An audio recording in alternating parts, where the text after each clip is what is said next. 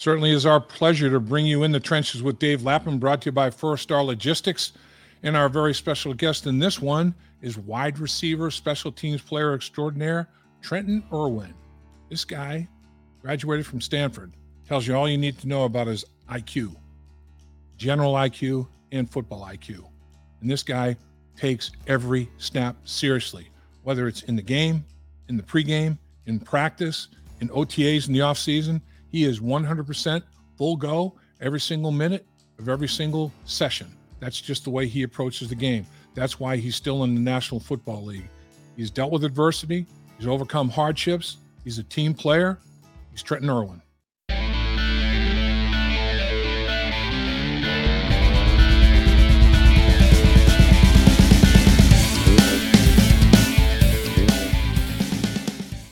Welcome once again to In the Trenches with Dave Lapham, brought to you by First Star Logistics. And we're in a little bit different location at First Star Logistics, not really in our studios, but this is what you would call the palatial studio. We're in the lobby of First Star Logistics. Check out that. Trenton, you ever seen anything like that? I mean, this is big. There's no question about it. I know. We want to do it right for you.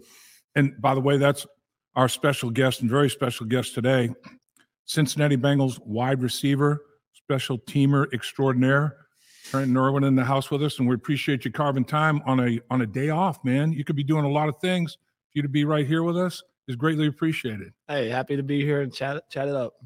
I like that. So I remember we had you on our radio show on Friday, our pep rally show at Buffalo Wings and Rings, and you said, look, don't worry, we're not worried about it. It didn't work out. We had our worst game of the year. It happens.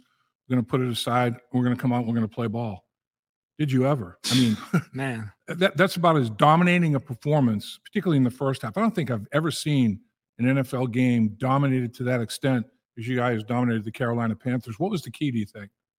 I think we brought energy early and often. Things were clicking. I think TB made a big catch early in the game. T had a couple early catches and really got the ball rolling. And, our run game, our screen game, our play action game, our quick game, everything was working. So, as an offensive coordinator, that's a dream. And as a defensive coordinator, I don't know what you call for any of those situations. So, we had things clicking. We were just trying to get 7 points every drive, and we came out with 7 5 times in the first half. So that's impressive. It really is.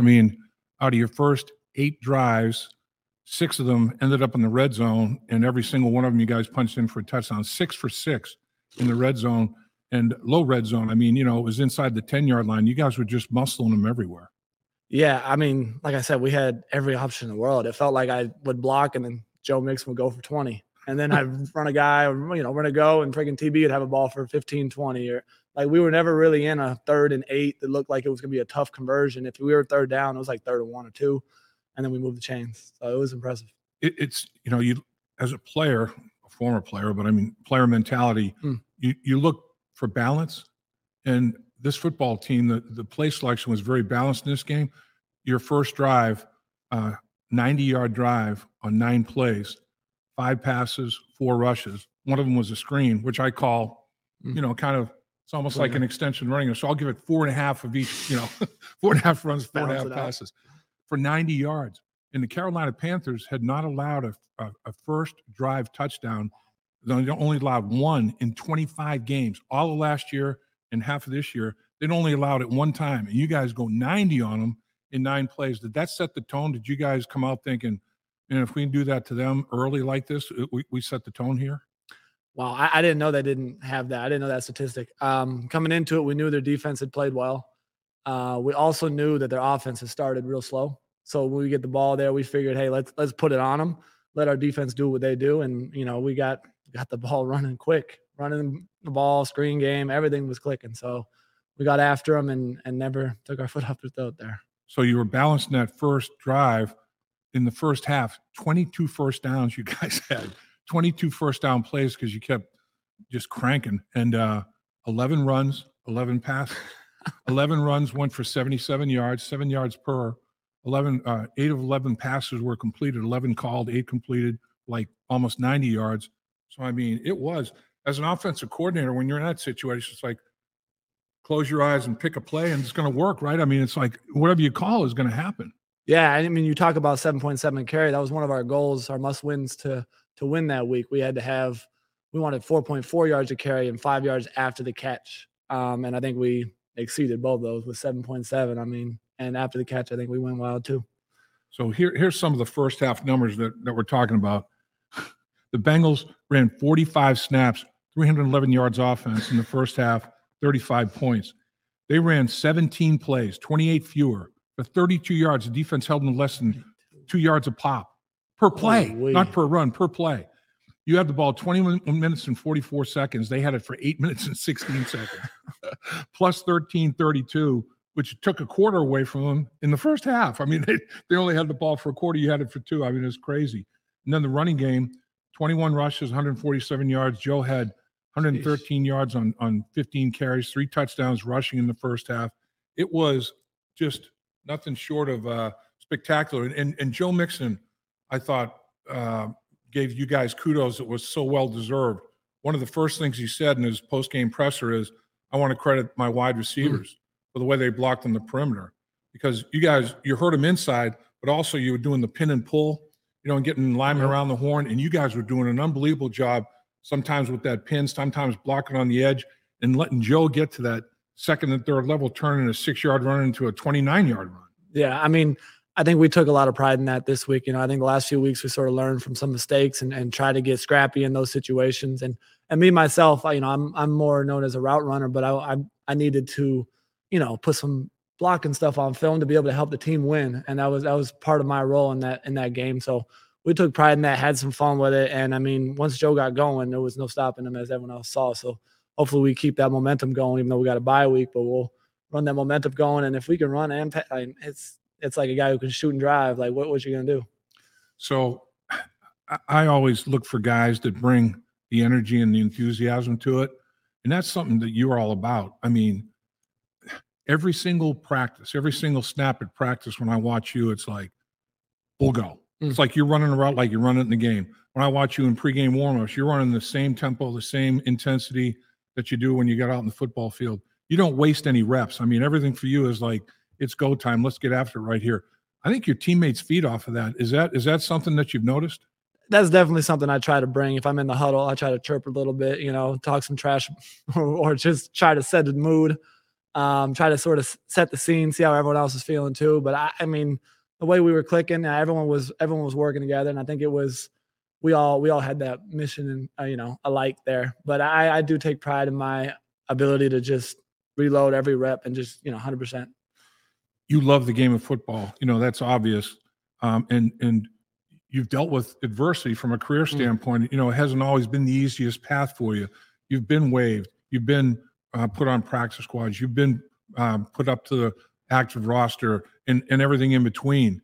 What's the key to fighting through all that and saying, I'm here and I'm going to stay here? Man, I think there's a lot of keys. I think it's one of those things that you got to always be learning. You can't ever be sitting there in a situation and think you have it all figured out, because as soon as you do, it's another thing that comes around. So I think it's always adapting to your environment, and figuring out what your role is. But also, I think there's a beautiful balance between gratitude and like goal striving. So, you got your gratitude to be able to, be thankful for where you are in life, playing football, but you also have your goals that you want to go after and go achieve. And so, you might be thankful, but if you're not achieving your goals, something's got to change, So for me, it's like, okay, I'm not where I want to be. That might mean I need to do more film or catch more balls or talk more with the coaches, see what I need to do to be able to achieve my goals. And, in the end, my goals are going to help the team. And I know that. So I think that's been a battle for me. And I think it's a battle in general, because some people are just too thankful for not too thankful, but, thankful for where you are, that they're not striving for more. And that sort of doesn't allow them to grow. So that's where my mind's at. There's a similar path between your career and Troy Walters, the wide receiver coach. Both you guys go to Stanford. Both you guys get, opportunities from the NFL out of Stanford. He was a receiver with the Indianapolis Colts, also a return guy. Yep. You're a receiver with the Cincinnati Bengals, also a return guy. Make a mark on special teams. I think you're one of his favorites because he can kind of see himself in you, and he understands how important it is to you, how much it means to you, and he knows you're made of the right stuff and everything. Do you think that you guys have a special bond because of a lot of those things? I definitely think we have a bond. I think it's been easy with Troy since day one, but I am actually blessed with Troy as a receiver coach. I think he's the best receiver coach I've had my whole upbringing through football, just because he played it at that level. But he doesn't only bring the skill sets; he brings the mentality. He brings the going through hardships. He understands what everyone's going through, but is also there to be able to try to bring the right mood to a game day, to a practice, to a just being relentless. So I think Troy's one of the best things I've had as a receiver coach and just as a player to be able to have that. Yeah, that's it. So along the way, at any level of football, talking about Troy being a big influence at the professional level, but was there a coach in your youth football league days, high school football, college football, where it's like, man, as I reflect back on this dude was big. I mean, this dude really opened my eyes to a lot of things. Is there anybody like that? It's a fascinating question. I would say the coaches had different roles in my upbringing. I think Coach Shaw at Stanford was an unbelievable person, an unbelievable coach, but I love his taking the players as more than just a player. He was able to sort of see people as people that sometimes you lose in the game. See people as pawn pieces. So I think Coach Shaw did that in a excellent manner. But I think there's, I can go back to Pop Warner that just allowed me to love the game and just go out there and have some fun, all the way to this level where it's all our jobs, right? And it's a business, and it's, you get the job done or you don't. But it's also, there's situations where I've been in other organizations where it wasn't as, I felt like people were pawn pieces. They were just, all right, these guys are not going to get the job. We're just going to cut him and get someone else in. And there's definitely got to be a balance in organizations to where, like, you still treat people as people. Now you have to get the job done. That's your job as the player, to be able to get the job, to be able to listen to the coach. But I do think you are still people. And when you treat people as people, I think that they are able to excel at a higher level. It's interesting, and it's fascinating you bring that up, because everybody that I talk to on this football team talks about the culture in the locker room and the relationship the players have, player to player, player to coach, coach to coach, coach to player. It's like at every level. It's very unique. The bonds are really tight and close. Have you ever experienced anything like this on another team, or is this the best that you've seen? This is the best I've seen. It's not even close. Really? It comes down to little things. I've talked about in the locker room playing games and the trash talk that goes back and forth. I don't know. It's the trash talk, I think, is almost a training to yourself to be able to believe in yourself.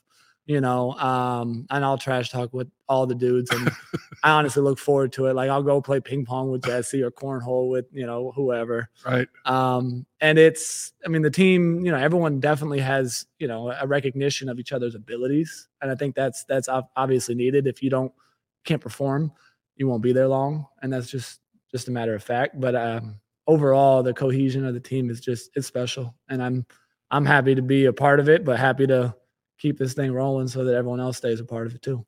It's interesting. You can do almost like a psychological evaluation of makeup of teams.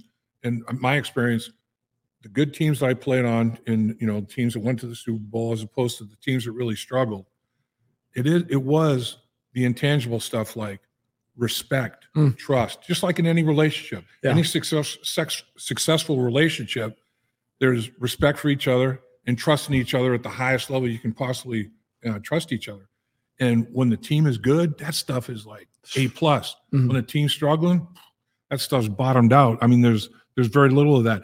I don't know which comes first. I don't know if it's the chicken or the egg. You start having success, all that stuff comes, or that stuff makes you have success, but when you have it, and you certainly don't want to lose it when you have it, right? No, that's a great point. It's on paper, it sounds, you got your trust, you got your communication, you got all your things on there. On paper, it seemed great, and it's hard to figure out when you have it, and like, is it the success that allows it to happen, or it precedes the success?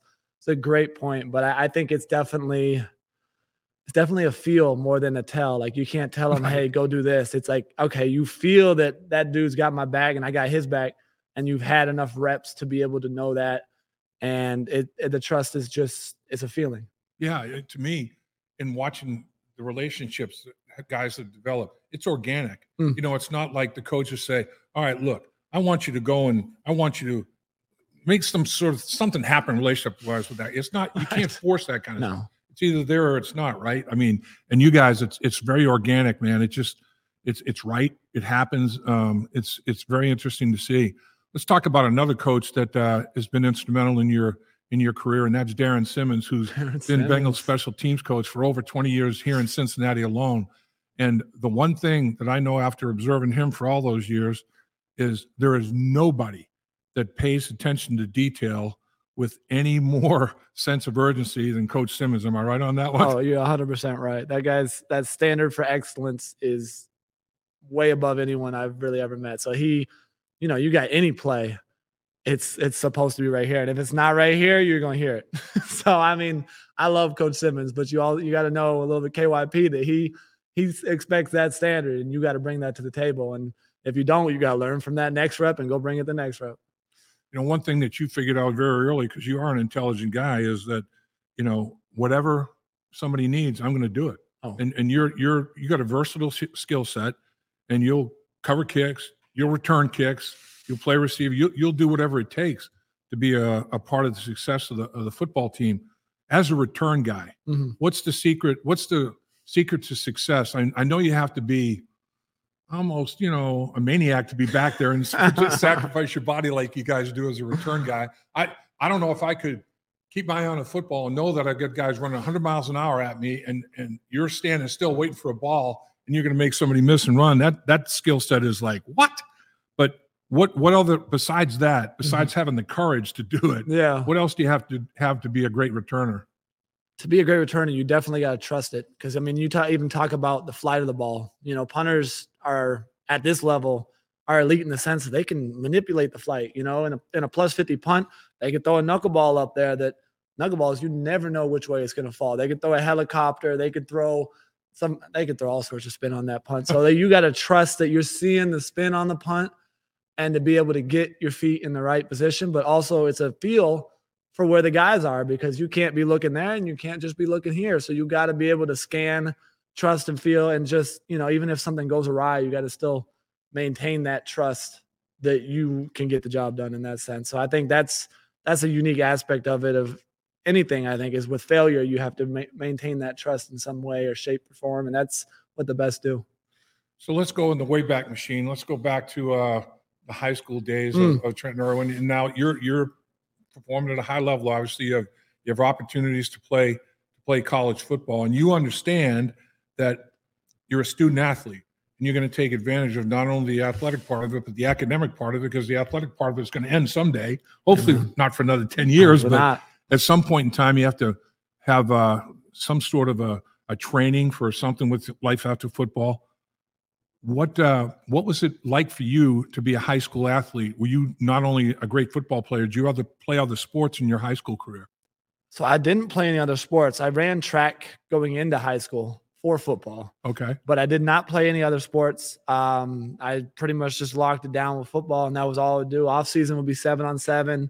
Some, you know, speed work here and there, but it wasn't really wasn't track. I used to run the 400 and 800 in track, but did not like those events. That's dog gut there. Oh no, dog gut races. I got all sorts of respect for those people, but that didn't apply to the game, so I had to drop that, and I didn't like that either, so I dropped it for that reason too.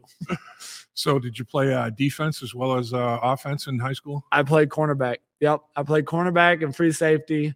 You know, just really, I watched myself on film. I did not know what I was doing. But I was out there just an athlete trying to make plays on the ball.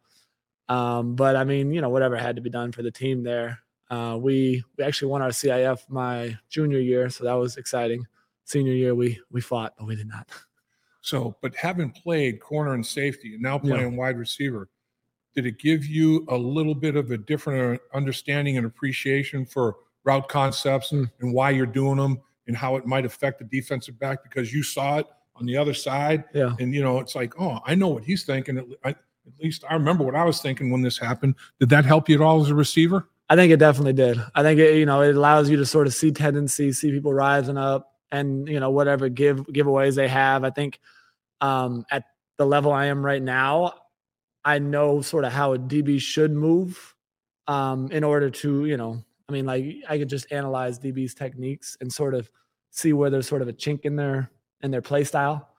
And I watched myself back then, and there were a lot of, I wouldn't even call it a chink at that point. I just had no armor on. I was just naked. But, it helps looking at the opponents, and you get to see, okay, he opens his hips up here early, or he shoots that hand every time, or he's going to soft shoe out of there. He's not a quick jam guy. You get to be able to decipher those tendencies that they have and attack that in a different way. Because if he's going to soft shoe out of there, you got to attack him. And you soft shoe him backpedaling, you're going faster forward. So you can play with that, and you can change his style of play. And if you can ever change someone's style of play because you know them that well, then I feel like you already have the upper hand because they're comfortable with their style of play. So you have a great high school career. You have college opportunities, and you choose to go to Stanford, the Harvard of the West. Or actually, Harvard's the Stanford of the East, right? There we go. I mean, isn't that really pretty much what we're talking about? Lowest admission rate out there. Yeah. Like at any rate, you're talking about a great academic institution. Why Stanford, and what other options did you maybe have? So I had a lot of the Pac-12. Had a couple schools east, but I cut it down to Stanford and ASU for the longest time. And that was because my quarterback in high school was going to Arizona State. Okay. So he actually ended up going there.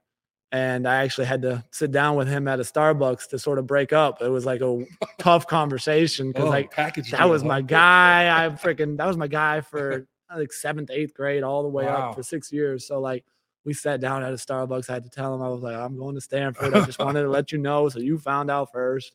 And he's still my freaking best friend to this day. So, wow. But Stanford was the move. My mama wanted me to go there for sure. She was like, it's a no brainer. So, I mean, it was a given, and I'm very thankful still to this day that I went there. So that's a good sign. No, your mom was an educator. She educated you, right? She's a teacher. She's a teacher and educated me from a young age. I had a little private school, and it was from like 1st through 7th grade.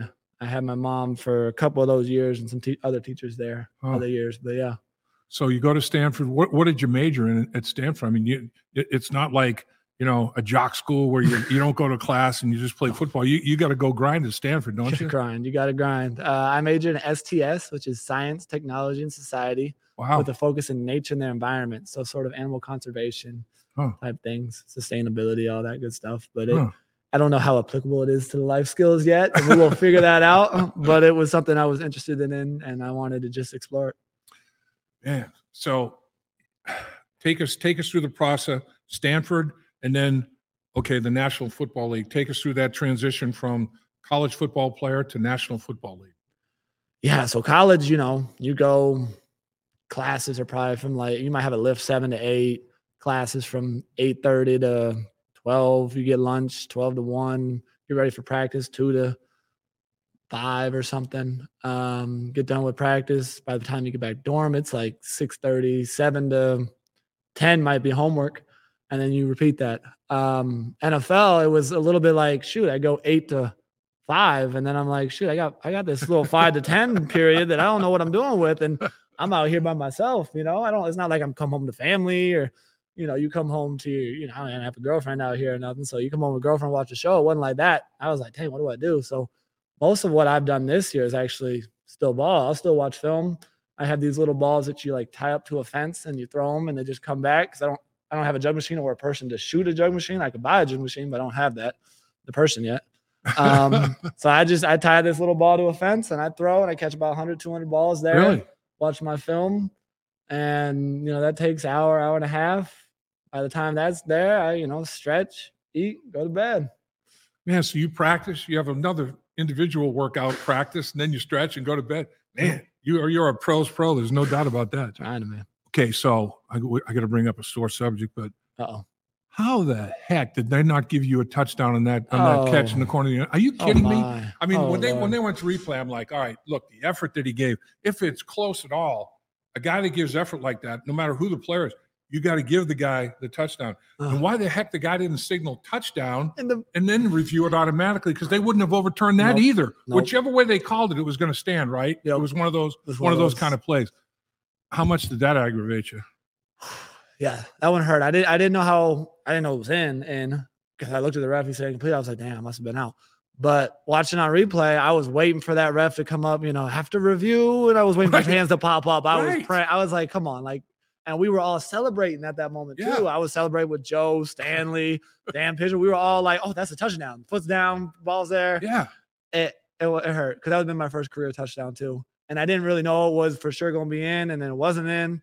So that one hurt. Luckily we still scored, but yeah, that one that one's gonna hurt for a little bit, and I got a week to think about it, but we got another week to go, get back in the end zone and make it happen. Unbelievable. Take us through the play. Yeah. What's the route called? How did it unfold for you? What was the good deal there? Yeah. So, it was just a go ball. We were like, shoot, we can't get caught in the field of play because I think there was like 11 seconds left in the half. We had no timeouts. It had to be end zone. It's situational football. You can't throw it in the field of play. He can't get sacked. It's either out of the bounds or it's an end zone catch. So I ran a go, looked back. I saw Joe scramble my way, and I was like, oh, hello. So I tried to stop. Man, it was sort of turned into a comeback down the sideline, tried to drag my back foot in there. And I thought I was in. Ref said no. And then we looked at a replay and we were all hyped, but it was a roller coaster of emotions. Luckily, we did score the next play. So for the team's sake, we did still score. Right. But for my sake, it still hurt. Take us through the 14-yard reception you had in that game. Yeah, they gave us cover zero. That was cover zero there. That was not the original play.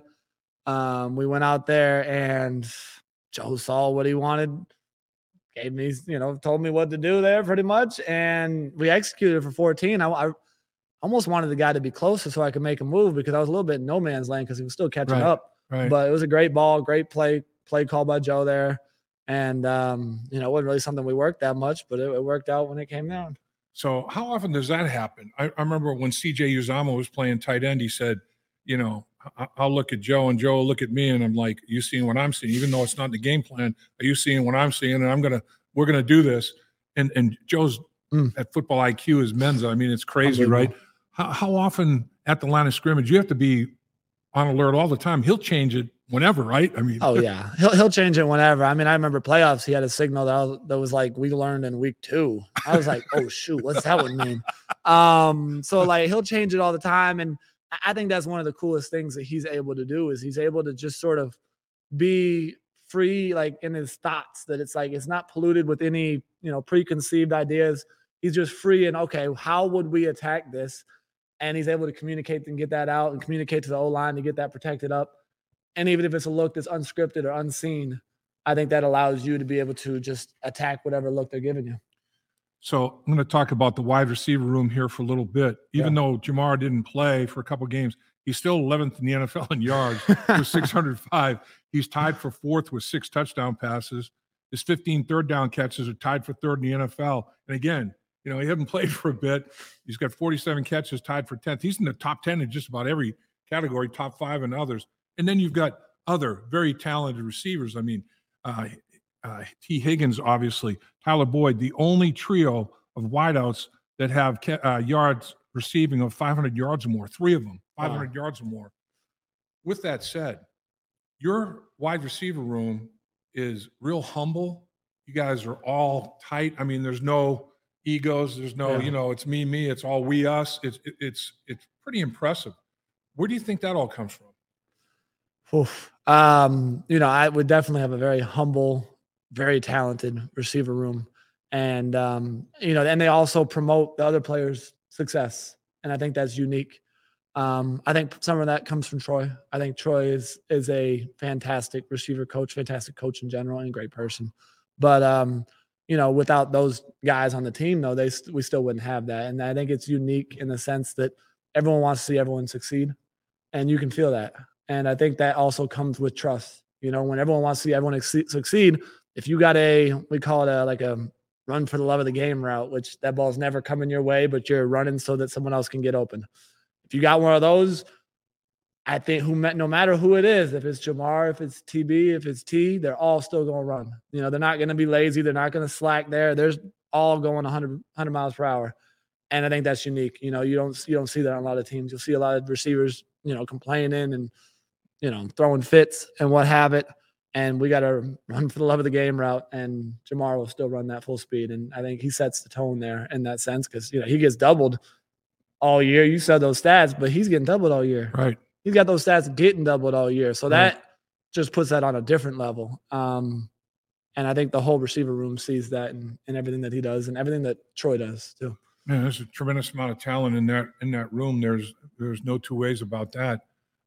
You guys were so adamant about forget that Cleveland noise. Do you think the short week helped? The fact that it was Monday Night Football and it's like we're going to have to put it away real quick here, because we got to get ready for the Carolina Panthers. We got to compress 5 days work into 4 days here.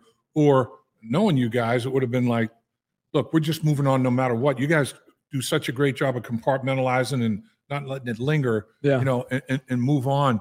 And I didn't see anybody sulking, nobody pouting, nobody, it's like, look, we just screwed up. That's it. It's over. That's pretty special. Yeah. I think the team has a unique way of compartmentalizing a mistake from who you are type of thing. We are still an elite team, even though that Monday night wasn't pretty. That was a mistake. That wasn't who we are as a team. That wasn't, that was a couple plays away from being a totally different game. And if you're able to compartmentalize those two things from an incident and who you are, I think you're able to exceed your own potential, or at least, hit that potential. And I think we've done that at a high level, bounce back from losses, bounce back from, tough starts. And I think that just comes from an identity of understanding who we are there. Okay, so you go and like we talked about, you smoked the Carolina Panthers. Now the bye week. What are you going to do on the bye week, my man? Man, it's been 10 weeks straight, something like that. I'm probably going to be golfing, probably going to be in the facilities a little bit, try to study some film there, get a little bit of head start, take care of my body, get a massage. But it's going to be a little bit of a quiet week. I'm not quite sure yet. See, that what you're talking about, to me, that speaks volumes because, a lot of guys, you definitely want to get away from football, for a good part of it. But the fact that you're still going to go in and get your workouts, watch some tape, to me, that speaks volumes. And I think a lot of guys are in that category. Even if you go somewhere, even if you go to Florida, you can still watch tape. You can still 100%. Work out. And I know everybody's going to do that. You might want to get out of town. But these guys, all you guys are pros, and you don't want to, in a week, it's amazing if you don't do anything, how quickly you can get out of shape. It's wild. And you want to stay with it. You want to take care of your diet, get your rest, all that kind of stuff. Because you got the Pittsburgh Steelers coming up, after that bye. And you owe those dudes, man. We owe them, and we owe our division. We're 0-3 in our division right now. Having been 5-4 and 0-3 our division just doesn't sit well. So, we have a lot of home games there. We got Steelers at their place, but the other two at home. But definitely excited for that divisional game to come right back. I think that'll be a high energy game, and I think we're going to set a statement there, but it's their standard. It's everybody talks about 5-4. That's exactly what the football team was last year at the bye week. Now you have a different second half to a season, no doubt about that. But you come out and you win 2 in a row after the bye. You're 7-4. Then you lose 2 home games to teams, the 49ers in overtime, and you get handled by the Chargers, and it's like 7-6 to middle of November. Yeah, no big deal. Put together a stretch, put together some W's, and you do that, and you end up winning the division. Is that the mentality? It's like we've been there, we know what it takes. We've lessened our margin for error. We know we stubbed our toe maybe when we shouldn't have, or and preferably wouldn't have lost the games we lost. But here's where we are. Everybody going to approach it that way?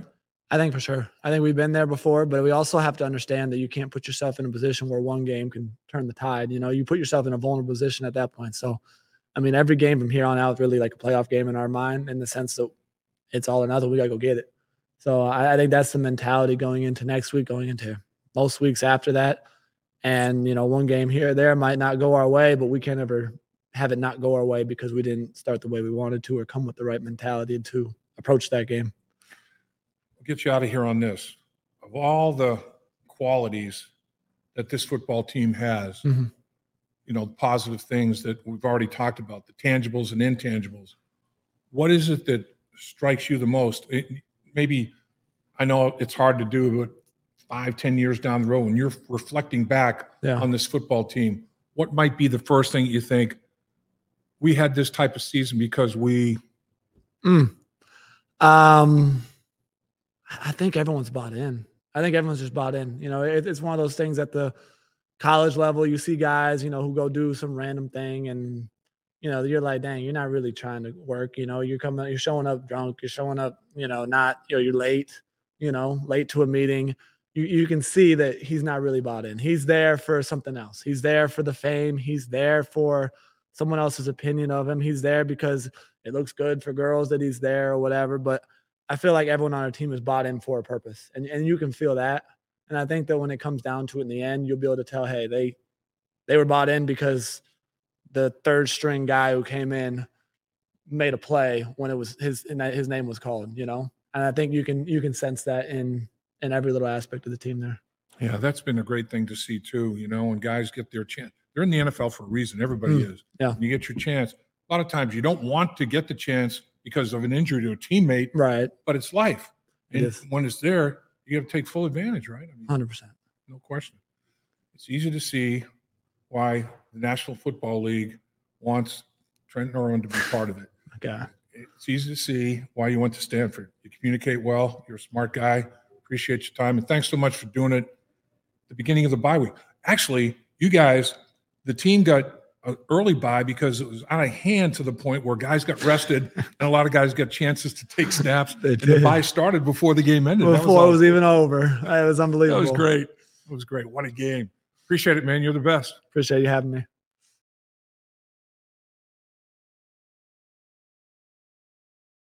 At First Star Logistics, we're a very strict company that really puts the pressure on our employees.